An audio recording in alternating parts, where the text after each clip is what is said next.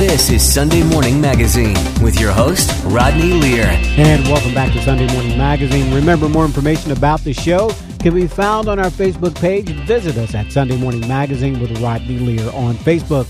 On the phone with me now, we're excited to have with us Ginger Zee. Ginger is chief meteorologist with ABC News. You can catch her every weekday morning on Good Morning America. It's our pleasure to welcome Ginger Zee to Sunday Morning Magazine. Good morning, Ginger. How are you?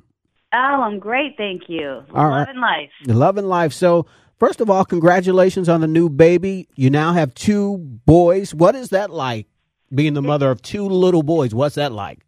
I can't believe people do this. I really, everybody who's a parent of more than one, well, just one as well, they're my hero.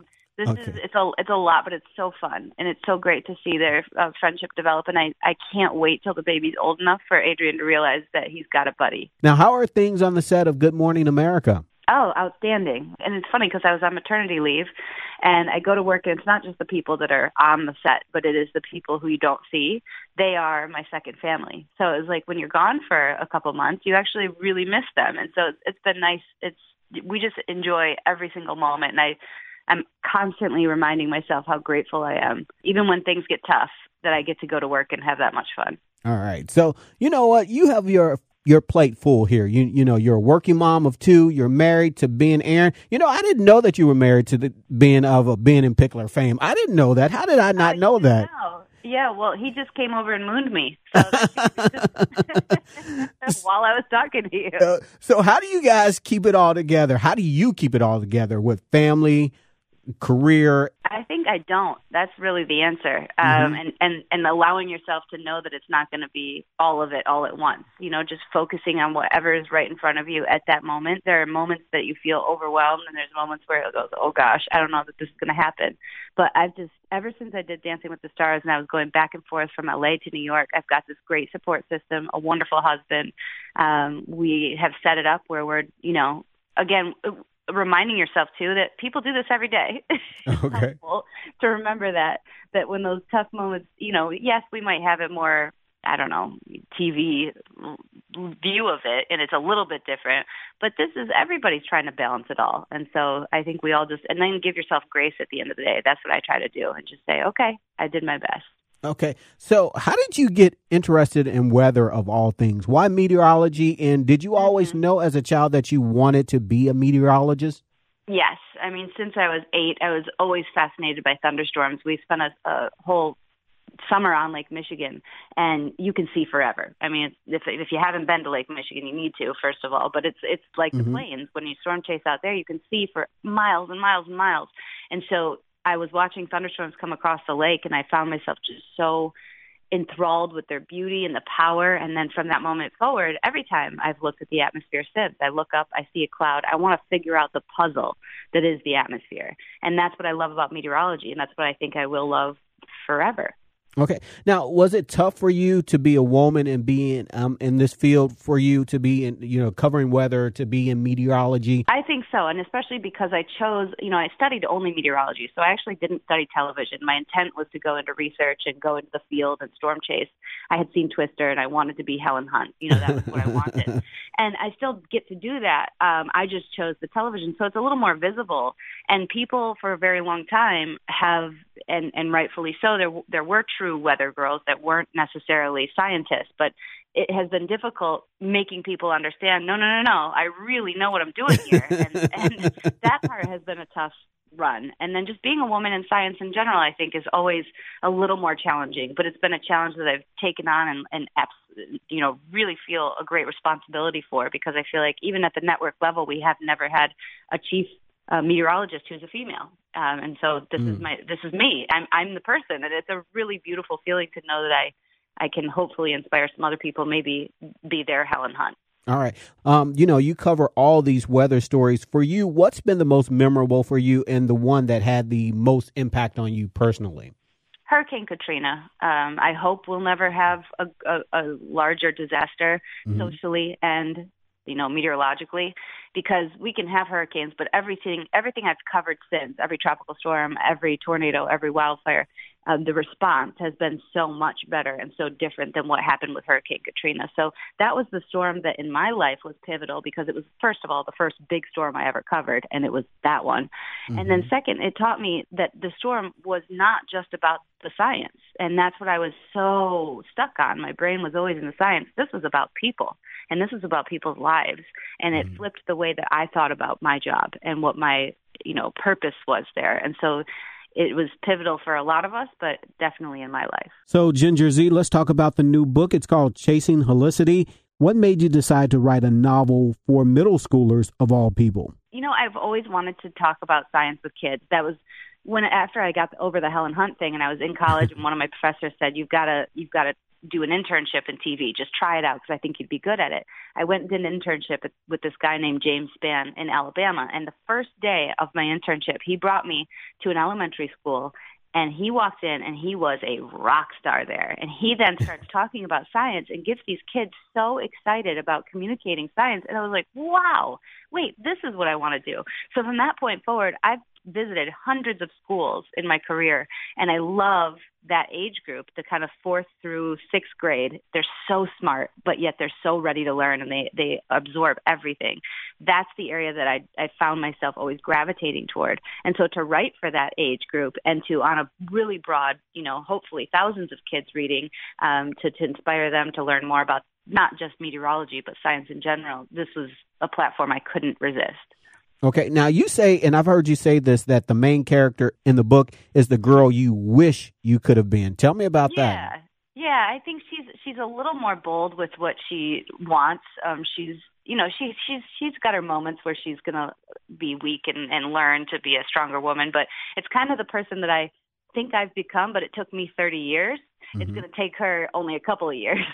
So she got through it a lot faster, and she gets a lot of wisdom very quickly. Really what's semi-autobiographical about it, or fully autobiographical, is that she's going to learn all of those life lessons through natural disasters, and that's what I did. You had this character in your head for decades. What took you so long to get it on paper? This is actually a lesson for kids, too, is that I was told very young, Ginger, you're really good at science and math.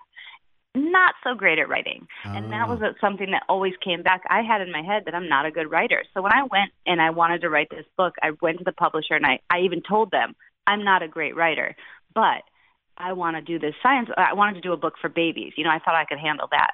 Mm-hmm. And they said, no, why don't you try to write? And when I started writing and actually started writing my other book for adults, I sent back and I said, this is really good. And I was like, wait, me? You like how I write? I've been told my whole life, we all get labeled very early, and those labels stick with us. And I think that sometimes we need to remember that there is room for growth, especially in something so subjective like writing. And in case you're just tuning in, we're speaking to ABC News Chief Meteorologist Ginger Z. You can catch her every morning on Good Morning America right here on ABC Channel 9 right here in Cincinnati. For more information on Ginger or more information on the show, you can like us on our Facebook page. Visit us at Sunday Morning Magazine with Rodney Lear on Facebook. Now, Ginger, tell us about the new book, Chasing Helicity. Oh, it is a wild ride. So this young girl, Helicity, which Helicity is my favorite tornado variable, but it sounds like a girl's name. So I've always wanted to name like a daughter that, but my husband said no. And then we had boys, so it didn't work out. So this is my baby, Helicity. She is fascinated by the weather, much like me. And as she's growing up, it's kind of like a hyper reality because all the storms come to her. I mean, she has the worst luck when it comes to storms, and she's going to fight through these, horrific things that happen in her life. The people around her are greatly impacted by tornadoes and flash floods. And once you get into the second and third book, the storms get bigger, her problems get bigger. There's going to be a little bit of love excitement that happens, and so it's like having that strong female front-running character is so important to me, but she's fallible and she has issues just like all the kids reading, and I hope that they can identify with that. Okay, and I've heard you say that they'll learn about math and science. They may not know that they're learning, but they will. Is that right? It's in there. It's and in there. That's what I wanted so bad, is I wanted on every page there to be something, even the title, Helicity. it's my dream come true to explain to people that is the variable when I look for tornado development. When I'm storm chasing, you look at 0 to 3 kilometer helicity. We're talking about it now, right on your show. That's such an exciting moment. And to have that on each page and have them have a takeaway, whether they know they're taking it away right then or they learn it 10 years later and they go, oh, I remember in that book. I hope that that's something that happens. So, Ginger, you sort of spilled the beans here. You alluded to this, that this book is part of a series. Yes. Second one's done. It comes out next April. And then the third one, I have to start. So I got some work to do. All right. So let's talk about your writing process. How do you write, and do you do most of your own writing for these books? Yeah, well, the personal one I did. I mean, it was my story, so that's me. That's all me. Mm-hmm. This one, my writing process is I've had this character in my head. I didn't necessarily have the journey of what she'd go on exactly. I knew the tornado at the beginning. I knew I wanted it to open big. I knew where I wanted it set. So I wrote 2 pages for every chapter. Then they had a person who writes for this age group help me develop the characters and the storylines. And she is brilliant at telling me, no, you need to go more in this direction, less in. So it's like a coach, having a coach who has done this before. That was so helpful. And at first I'm like, oh, I don't want any help. I want to do this all myself. And then you realize, no, there's a real art to how people write for this age group. And, writing for adults is completely different. And that's the one that came most easily to me, was writing my own story. But now, after doing this and being coached that way, I feel like I'm ready to full force go into these other ones. And I'm feeling a lot better about my process. The editing process is the funny part, though, because that's where they really pull back and they say, Ginger, you got it too dark here. I always write too much. That's what I found. Okay. Looking back on things, what were some of your biggest misconceptions about the whole publishing industry? Oh, I didn't know that it was such a gamble for the publishers. Like, I didn't realize that every book needs to be sold. There's a lot of the financial stuff that I had no idea about. I didn't understand that, I guess people do read books still. Like, that people try to say that people don't read books. They really do. People love books. Mm-hmm. And it's been really fun and exciting to watch that process of people saying, I couldn't wait to get my hands on it. It's like one of those tangible things that I don't think is going anywhere. Because you're always, some people do enjoy it. My mom loves to read on the phone. So she's a Kindle type reader. But there's still the people who love that actual feeling of the book in their hands, the smell of it. And that has been exciting and surprising to me, that I feel like that I didn't know that it was going to go on forever this way. So it's fun, and I'm already signed on to do another book that's a follow-up to my other natural disaster. And all of a sudden, the girl who wasn't a writer is becoming a writer, I guess. Well, look at that. Well, what reaction are you getting from people? The reaction, and that's what I was going to say. The reaction from people has been exactly what I wanted. They take a picture of their child reading at their sister's soccer game or their wherever, and they say they can't put it down. And that to me is everything. Or they finished it in 2 days. I got it for her birthday and she finished it that night. Like those are the best stories to learn that they not only enjoyed it, but they can't wait for the next one. You need to write another one. I'm like, it's coming. So, and then I think that parents are posting on my page not only the pictures of their kids, but they're saying, thank you for writing this book. And being a great role model. And that is something that's come out of it that I didn't even intend to put out there, but it feels really great to be able to provide that. Okay. Now, summer is such a great time for young people to read. Let's talk about why that's so important. And also, I want to ask you what you read to your sons, and how do you plan on promoting literacy in your own home, Ginger? Well, we are always, I was something like of a wild reader. Like, as a kid, I enjoyed it so much. You couldn't get me away from books. And then it was competitive at certain points in my elementary school where they had something called an eager reader badge. Mm-hmm. And you could award yourself, and you could win like pizza parties for your class and all this cool stuff. So I never had a problem because I loved it. I'm hoping that my sons do that. If they don't, though, I'm going to force it. I mean, it's crucial. And I just think once you get into it and you can transport yourself in a story, it is perfect for the imagination, obviously for your vocabulary, for your learning ability. There's endless reasons why reading needs to happen in a home. And right now, we just set it up with, bedtime reading. And then he actually chooses a lot of times to read during the day because right now he's very into dinosaurs. And we go high level. He loves it's like the long Latin names of everything. He likes to, it's like you're at a museum with this kid. So far, so good. All right, good. Well, I know you have to go. We're running out of time this morning. If our listeners would like to find out more about you, Ginger, if they would like to find out more about the book, if they would like to get a copy of the book, how can they find out more and how can they get their hands on the book? You can get it online at all the big ones, Amazon, Barnes & Noble. A lot of independent bookstores are carrying it, or you can ask them and they'll pick it up for you. And then there's even places that I sign them that you can find, and I usually tweet those and put them on Facebook. So it's just called Chasing Helicity. Just put that in the old Google and you'll find it. All right, good. Thank you so much, Ginger. I really appreciate you taking so much time to speak to me.